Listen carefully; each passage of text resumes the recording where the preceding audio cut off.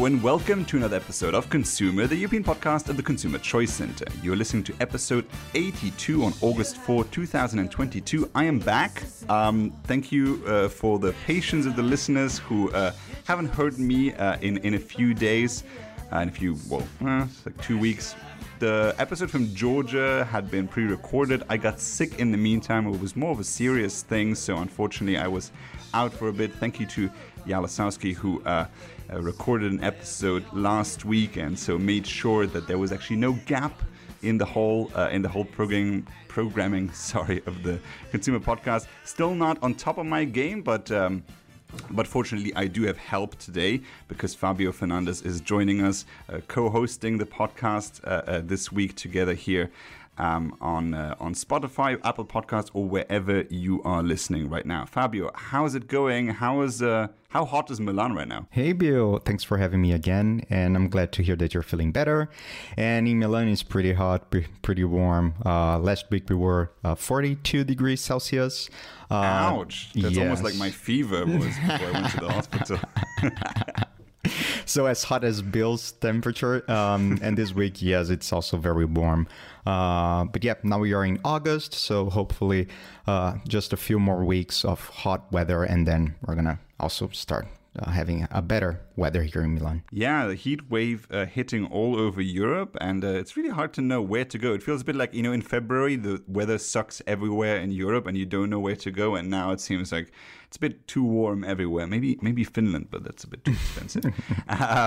So let's talk about people going on holiday. So we have two topics that we wanted to go through today, and one of them is the chaos of traveling through Europe at the moment. We've talked about this to some extent in previous episodes. We really wanted to get into it today. And then also wireless headphones. I liked when Fabio is on and we can actually talk about tech products. We talked about wireless chargers at one point, so I wanted to bring up headphones. So first off, let's talk about the airport chaos. And so I'm sort of, because I spend a lot of time in Amsterdam, I do see the effect on, I think, probably the worst airport right now to use is Schiphol Airport here in Amsterdam. And that's the effect of COVID, of the COVID lockdowns, because what the airport did is fire a lot of staff, retire a lot of staff early. And then, of course, the clearance procedures, the security clearance procedures to rehire people, get people back into the airport security staff, very difficult for that airport. And then, of course, the queuing times are massive. Even if you arrive 4 hours before your departure in Schiphol Airport, you might not actually make your flight. And that is quite extraordinary for an airport that, I previously, when I went there, it was like half an hour before departure and you'd still be fine. And that has really changed now. I don't know. Have you made similar experiences this summer, Fabio, when you were traveling, similar airport chaos? I know in the south of Europe it seems to be a bit better. Am I mistaken? Yeah, that's true. I traveled to Lisbon a couple of weeks ago, and you know that we travel a lot for work on the business that we do. And yes, I had 2 flights delayed, not as terrible as other passengers. As you said, in Amsterdam, people are not able even to get to their flight. So it's not even that the flight is delayed sometimes, but going through the check-in and the security procedure and airport procedures, sometimes you don't get to your gate in time and you miss your flight. So I think there are 2 problems happening right now. You have the problem of airports that are short on staff.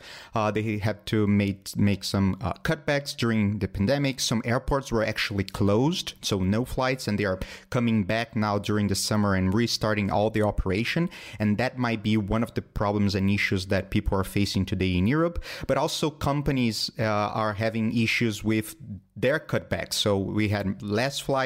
So the companies are also with less people working, or sometimes they are in leave because they got COVID.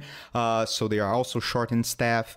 And that had been a great issue here in Europe, basically because of those 2 things. You have airports that are not working properly, and also companies that were not prepared for the amount of people that are willing to travel at this time. Interestingly enough, last week, American Express released a new statement from their financial statements, and they had an increase in 20% in travel and entertainment this year, compared to 2019, and 50% more bookings during this time. So basically, people are really like tired of being home. They really want to travel. They really want to get back in the air, and that is the imbalance between the amount of demand that we're having right now, especially from Europe, but a lot of tourists coming also from the United States. They are flooding a lot of airports, like Greece is having a lot of issues as well. And I mean, that is the big problem. High demand. You don't have as much offer of flights today. You have less flights because they have less people working. They had to make some cutbacks, and there was not enough time for companies and airports to prepare for this high demand in such a short period of time. And I wasn't expecting, I don't know how about you, but I wasn't expecting a summer without any restrictions. Basically, all countries cut all restrictions to flights. You don't need COVID tests. You don't need to wear masks in most of their flights.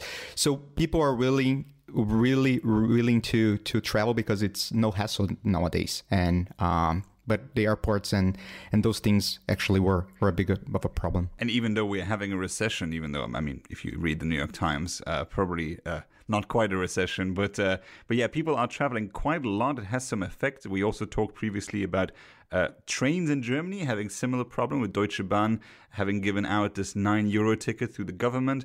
And then, of course, all the regional trains are completely overfilled, about 400 packed trains a day. So even if you try to find alternatives to flights, it's quite an issue. And then, of course, something that's been bothering me as well, and I use the airline quite a bit, and many of their affiliates, but I'm getting increasingly annoyed with Lufthansa. Lufthansa is consolidating a lot of what's happening in Europe right now in terms of the airlines. ITA Airways seems to be now getting sold to Lufthansa, which means that whether you're flying from Rome, Milan, Vienna, Brussels, Frankfurt, Munich, what are some of the other ones? I mean, even your low-cost Eurowings flight, all of that is owned by Lufthansa. And Lufthansa, the news now is that the pilots are announcing that they are willing to go on strike further this summer. And of course, that goes throughout the entire Lufthansa AG. So whether it's Swiss or Austrian, a lot of the pilots are now ready to strike, which, I mean, will just exacerbate the problem right now. I mean, it's already quite a problem with the staff shortages. Now the pilots going on strike, that will just further the problem. I have spent a night in an hotel in Frankfurt because of cancelled flights, and I think that evening they told me in the reception of that hotel it was 90% of the customers were stranded Lufthansa passengers in Frankfurt. And I have status on Lufthansa, so I got lucky because I could do my rebooking and get like my vouchers in the lounge, which took about 2 hours. I don't even want to imagine how long it would have taken if I had tried to call them or do it at the service desk, which, I mean, I've never seen queues that long. And of course, I was not on an intercontinental flight. You mean, just imagine you fly from like Seoul and you arrive in Frankfurt and you have another leg to fly on and you're just so tired and angry. I mean, it's crazy. What I've heard now from Schiphol Airport is that by 2024, the airport wants to reduce its capacity for connecting flights, which I don't know exactly what that means for KLM, because, I mean, that's a lot of the business model for KLM is the connecting flights on those airports. It's a mess right now. It really is a mess. I hope it's going to get better in September because, I mean, a lot of the people who travel for work are hit by this now in summer as well. Hopefully it's going to go down a bit. But yeah, it's the governments are requested to some extent to intervene. They don't know what to do because they've promised to get rid of aviation because of the environment. But there's one thing I think is interesting when we talk about the pilot strikes, and that's something I've looked a bit into prior to us recording this podcast, and that is pilotless aircraft. And I think that's very interesting because Airbus has actually said in the past that they are able to produce aircraft already that have no pilot. So we went from, until the 70s or 80s, it was 3 pilots. That was reduced to 2. They want to reduce it to just 1 pilot because a lot of the stuff that is done flying is already automated, and many of the companies could save billions by just reducing the pilots completely. Of course, that would also mean that consumers would have to be ready to sit on an aircraft that has no pilot whatsoever. So I was curious, actually, Fabio, how would you feel if you got on a flight and you knew everything's done by a machine? Would you be comfortable with that? That's interesting because I read a report saying that people were uncomfortable with self-driving cars, especially with Tesla and things like that. And the news is that also the capabilities in terms of self-driving cars, we are at a point that cars can autonomously drive safely around with all the AI information that we have. But consumers, there, yeah. And the technology is there, yes. And we don't trust, so consumers don't trust cars to drive them from point A to point B. And it takes some time to get used to. And when we talk about flying, it's over a decade that most of the flight, I think 80 or 85% of the flight is done by the machine. So the plane fly itself, even the most difficult landings, so the ones that the climate, the weather doesn't allow the pilot to have a good visibility of the landing, the plane lands itself, and basically you just need one person just looking the instruments and making sure that everything is okay. But not a lot of people know about that. Not a lot of people know that flying today is basically an autonomous flying machine, and the pilots have very little interference once the plane is flying. So basically it's landing, takeoff, they do a little bit of work, but then it's just communicating with the tower.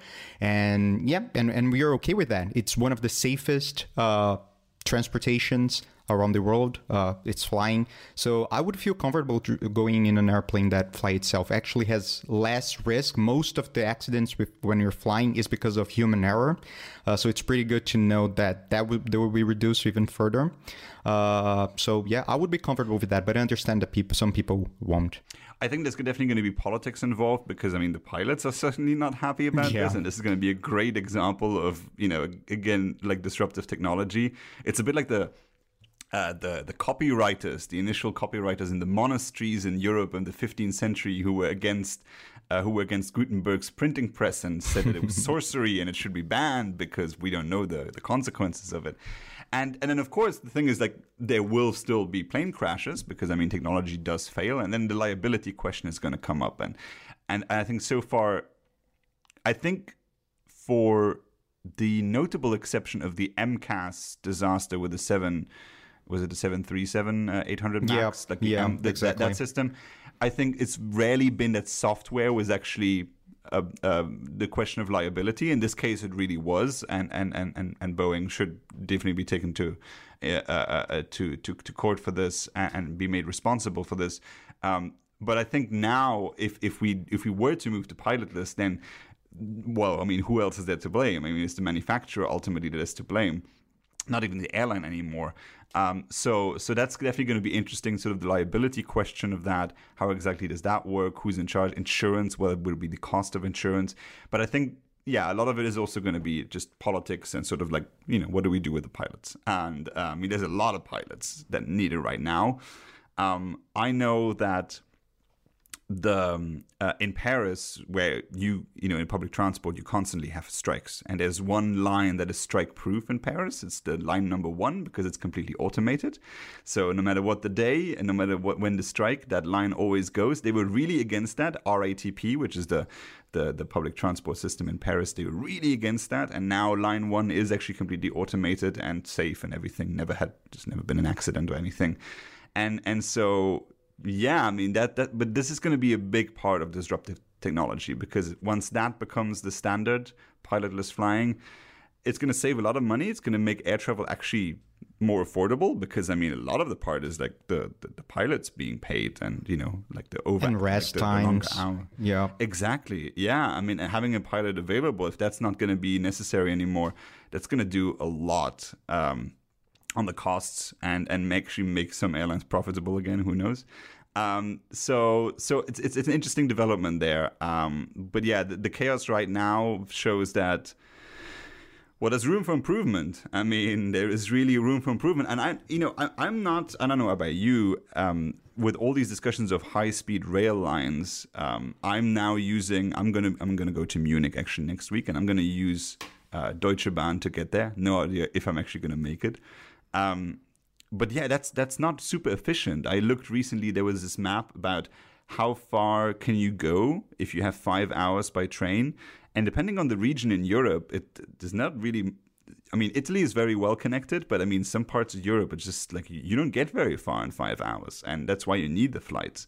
So the infrastructure there, I mean, it can be upgraded. There's definitely room for improvement. It's just about like, how do you make it profitable? And I think that's what the train companies that are run by the government just cannot figure out. Yeah, and I love riding trains. I mean, it's one of my favorite transportations. I think it's fun. I like the sound. I like everything about it. But for example, I went this weekend to Paris. From Milan to Paris is 1 hour and 15 minutes by plane and 7 hours by train. So, I mean, the difference is like, and it's more expensive. It costs almost the double to go by train. So I can like justify the extra cost to go by train and more time. So I mean, it's terrible. But just before we change subjects, I mean, we talked about some of the things that maybe consumers can do this summer or try to prevent when we talk about the airports. So one of the things is just taking direct flights, avoiding, as you said, like connecting flights, because the mass is usually you miss your second part of the flight because of delays.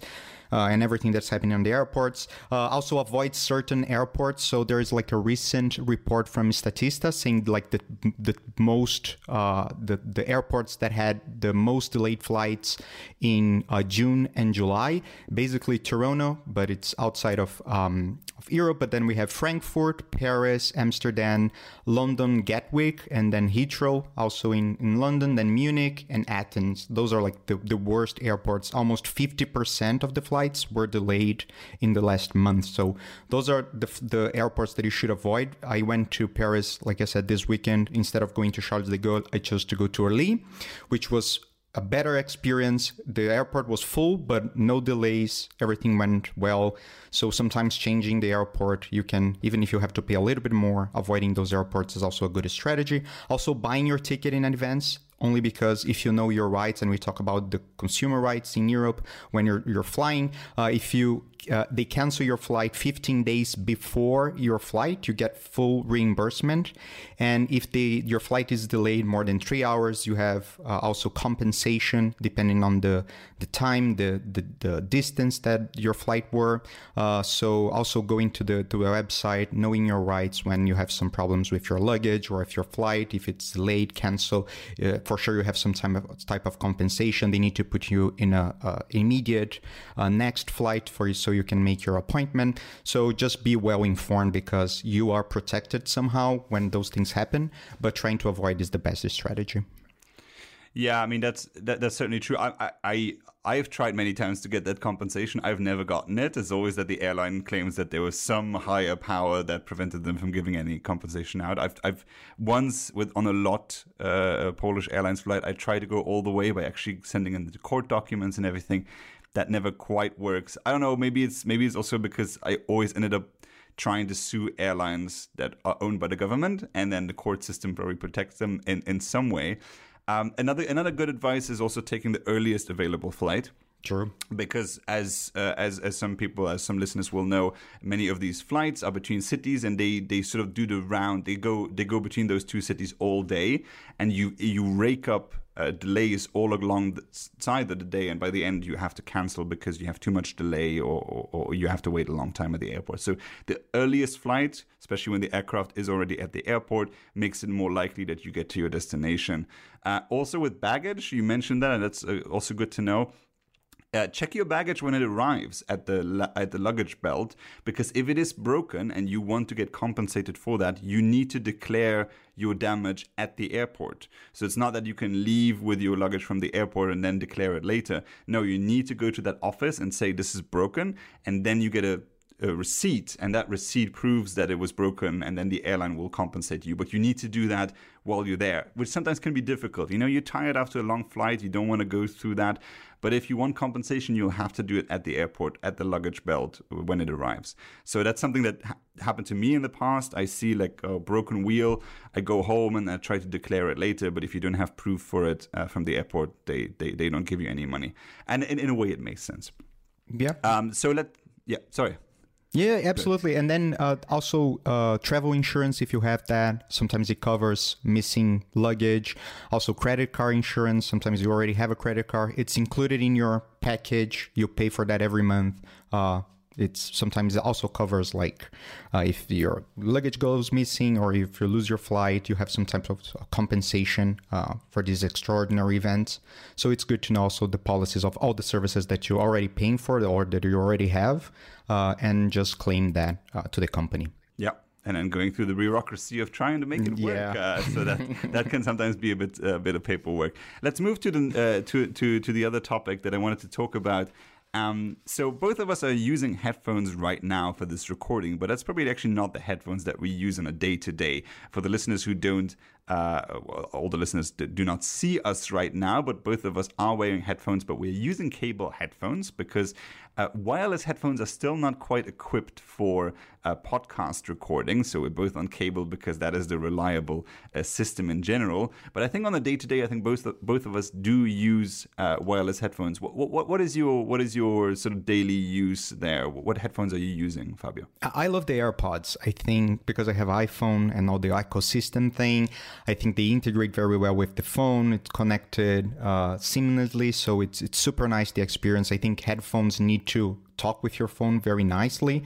Otherwise, it's just a frustrating experience trying to connect when you go like Spotify and you need to change all the settings. By the time you do all the changes and pairing your headphone, I mean, sometimes you lose even interest in listening to the thing that you're trying to listen. Like cable would be much faster. So some companies are doing a very good job in having those products working very well. Apple, of course, because they own the ecosystem, they own the hardware, they own the software. But some companies are also doing a good job, like Sony have amazing headphones. I also use sometimes my Beat headphones, which is also now owned by Apple, but they also connect very well. And consumers love that experience. I think it started more like a fashion statement. It was cool to wear wireless headphone. You were like in the edge of technology. So I think it was more of a fashion statement a couple of years ago, but now it's functionality and easy to use. I think it's what's conquering consumers. And also batteries are lasting longer and longer. So one of the things that frustrated me in the beginning was the need to recharge constantly. So you would listen, 2 hours and then you need to recharge. And during the pandemic, because we were always connected on our headphones because we had meetings and meetings and meetings all the time, Zoom meetings, everybody was engaged on those, the battery would die very quickly. So that is one of the benefits of using a headphone with cable is that you never had that problem. But also there are other issues. You have your cables tangled together. It's frustrating untangling your cables. Hate that. Yeah. So what is your headphone of choice? I mean, what is the one that you use the most? So I'm also on Apple, and it's sort of the worst because I've actually not just using the AirPods Pro. I also have the AirPods Max now. Completely unnecessary to have two sets of headphones, you could say, but they do have different uses for them. So if I cycle, so I cycle with headphones as well. I use the AirPods Pro. Yes, also with noise cancelling. Yes, you can still hear the ambulances for those wondering. And in Amsterdam, it's a very safe experience to cycle because there's a lot of protections for cyclists. So that's sort of on that level. I'm at home working. I use the AirPods Max, and also for flying because children disappear completely. Screaming children do not exist on flights for me when I use the AirPods Max. The noise cancelling is quite amazing. And I was comparing that too because that is a functionality that was quite important to me for somebody who takes a lot of flights. Because noise cancelling, essentially what it does, it counters the noise. And so if you have sort of a steady stream of noise, that can be completely cancelled out. So that's why an ambulance you will still hear because it's sort of it's a noise that keeps varying. And that's why noise cancelling does not cancel that out. But if you have an ongoing noise, like a propeller of a plane or a jet engine of a plane, that can actually be cancelled out. And that's a great feature where not all qualities are the same. And if you look at the different brands, you mentioned Sony. Sony just came out with their XM5, which seems to be sort of the cutting edge of the new Sony headphones. That's really that seems to be the big competitor to the AirPods Max. But I mean, there's a lot of different sets of headphones you can get. I know that some people who are really into drum and bass, and you know, if you listen to techno music on your headphones, then your standard headphones will actually not give you a lot of that pleasure that you get from the music. So bass specific headphones are also big on the market. So you actually get the feeling on your head and in your neck through the bass. I've tried some of these with friends of mine, and you cannot replicate the same with your average headphones. And then you even have like brands like Mark Levinson, where you get into the thousands of euros for those who are very audiophiles. And that for a long time was also not the case, that wireless headphones were able to give you the experience of the clean, crisp sound for those who are really into hearing every detail. And that we've also overcome now. So you don't need cable headphones for that anymore. But there's one thing I had a question for you, because you mentioned compatibility and like connectivity. And there I'm sort of curious, because I mean, one of the criticisms towards Apple has been that if you get Apple headphones and you use them on your Samsung or Huawei or whatever phone, the connectivity is not as good. It takes a bit too long. And is that fair from sort of the manufacturer perspective, that Apple favors its own products? Like, it connects very quickly to my iPhone. It would take a lot longer if I was using a Samsung phone, because I still paid for the headphones. I still paid the same amount. Why? Like, is that a fair system, that, you know, you favor your own ecosystem? That's a lot in the conversation right now. So what are your thoughts there, Fabio? As a consumer, I like it. I mean, of course, I don't use Android phone, so I wouldn't complain about having like an Apple headphone and then pairing that with a Samsung or something like that. But if you're inside the ecosystem, it works perfectly most of the time. So for the experience of the user, the consumer, wearing a phone, a product from the same ecosystem, it works seamlessly, and that is a great benefit. But I imagine the headache of people that have other types of phones and would like to use that specific brand, or like the products that Apple are making, but don't like their phones and want to mix and match different products together.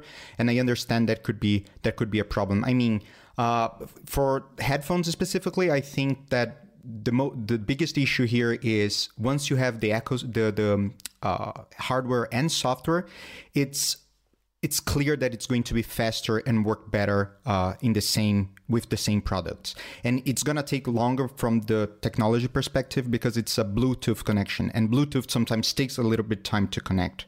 So when you are using different products from different companies, you might have some issues in terms of compatibility, and it might take some longer to connect, because those two devices don't talk in the same language.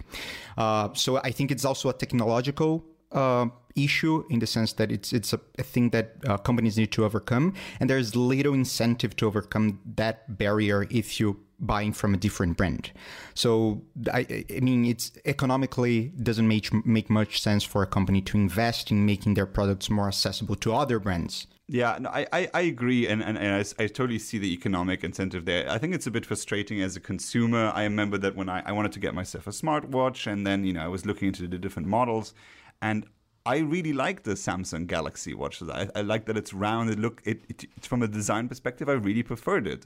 And then I looked into it, and I see that with my iPhone, it's going to cause a lot of problems. Some features are not going to work. With the headphones, by the way, it's the same. If you use your AirPods and you have a Samsung phone, it won't work with Siri. Spatial audio won't work either. I think it's a bit frustrating. I know that Android sort of favors sort of the more open system, you know, allows you to have like a more diversity on sort of the app store, and, you know, have developers, you know, make more choices. Jailbreaking was, you know, a big issue for a long time, also for Apple, to allow you know, the software to be also fiddled with. I would probably mix and match more different products if I knew that I could operate outside the ecosystem more seamlessly. Of course, for Apple, there's definitely no incentive to do that. And ultimately, I end up, buying the Apple products because they work seamlessly together. But I think also companies should be aware that they can stand and fall with that sort of system, because it requires you to be on top of your game with every new release. Because if your next Apple Watch is not the cutting edge and Samsung produces something better, and the same goes with headphones, you can easily stand and fall and make me as a consumer conclude that, okay, the watch is not that great, the new headphones are not that great, maybe I'm also just going to switch my phone and make it so everything is compatible on a different system. So you can also lose consumers very quickly by making everything so strictly compatible and trying to get the competition out. It's a gamble. I think for companies, it's a gamble. And, if I was in charge, I would probably make different decisions on compatibility of different products, because mixing and matching also allows you probably to find out more about your competitors' products and how they can be improved. So I think companies should actually rather give themselves a standard the highest possible standard. And if it's Bluetooth 6.0, whatever the future is going to bring, I think companies should have an incentive to work together a bit. It's a bit frustrating to me that I can't try from different brands and get the same experience.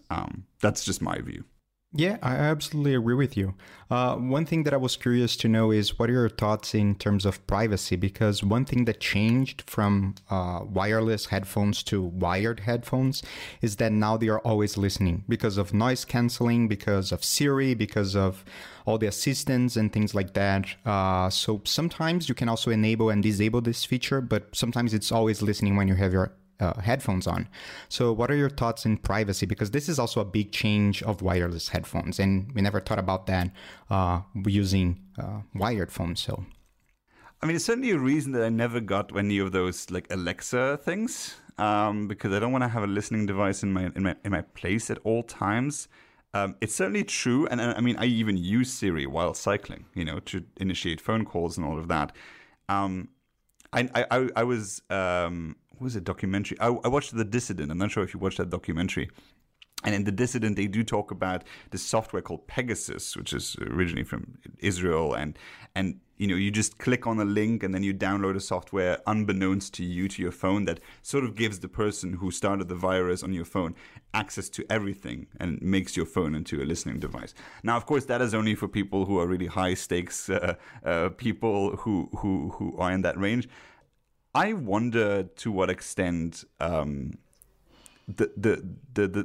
effect of it being able to listen to you is used for marketing purposes or for improving the software in any way. Apple has sort of prescribed itself a very high level of privacy, and the fact that they were not wanting to give out their safety features even to the FBI in a terrorist case made me feel pretty good about using their products. But then again, it's a concern, and it's a concern between sort of what is my level of privacy and what's my level of comfort, right? Cable headphones in my pockets, being all messy, and I wouldn't want to be able to cycle with them with cables, and then also it listening in or having the ability to listen in is definitely complicated. I don't know, how do you handle it? Do you avoid saying certain things while you're using your headphones? No, not really, but I worry about those things, mostly because, of course, we don't do anything that it's illegal or anything that I should worry about government spying on me. It's more my relationship with private companies and companies having information about me that I not necessarily release those informations to them.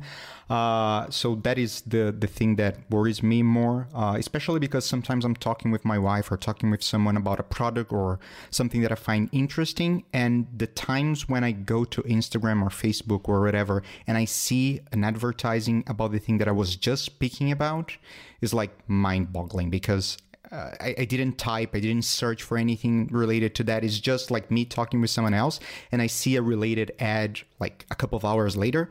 That's something that scares me a little bit, because they are collecting a lot of information that I'm not necessarily disclosing those informations to them. So that is the only thing that worries me about this technology, is giving too much information to companies. Because when I'm using their product, so if I go to Amazon and I type a product that I'm looking for, I understand that they are collecting that information to give me or to show me a product that is similar or a better offer. I understand it because I'm having a relationship. I went to that website and I'm giving information to them. So I'm completely clear about that. But once they are listening to things that I'm not necessarily interacting with the company, just my phone on the table, and then an ad appears talking about exactly the same thing that I was talking about, it's spooky.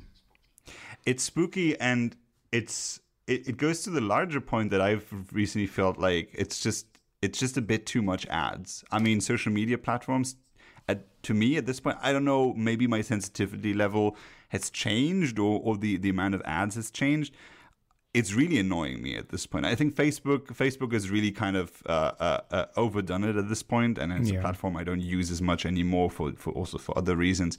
But I think like Instagram, Twitter to a lesser extent, it's just overdoing it on the ads. I think YouTube is sort of the most egregious example that I've seen. YouTube, the amount of ads, even on short videos, is just outrageously annoying. And I find myself not using the platform increasingly because of the amount of advertising. A lot of that is also targeted. And, I don't mind targeted ads as much because, well, I sometimes buy based on ads, but the overall amount I see on social media now, it's just getting a bit too much. Yeah. And maybe ad revenue is down because, we're facing a recession, and that can certainly be a part of it. But it's getting a bit too much, and I think the social media platforms are running the risk of burning their fingers with this. And I don't know how it is on the sort of the new platforms with TikTok and so on. I don't know because I don't use them. But a little bit too much, I think, some of them are doing. And it might be bad for business. Yep, that's true. I mean, TV has experienced similar problems, and that's why streaming overtook them. So we believe in the wonders of innovation there. So Fabio, thank you for the conversation. I think there's as much time as we have for today. Thank you for joining us on the Consumer Podcast. Remind people where they can find you online. De Faria e Silva is my Twitter account, but you can learn everything about the Consumer Choice Center at consumerchoicecenter.org, or you can follow us at Consumer Choice C in Instagram, Twitter, Facebook. You can find us, Consumer Choice Center. And for those who speak Portuguese, your podcast? Liberdade para Escolher. It's the first podcast about consumer freedom entirely in Portuguese. So if you speak Portuguese or if you're from Brazil or Portugal, you can listen to the podcast every week. We have also a YouTube channel, Liberdade para Escolher. Thank you so much, Fabio, for being one half of the host today. My name is Bill Wirtz. Thank you so much for listening, and see you Thursday. Bye-bye.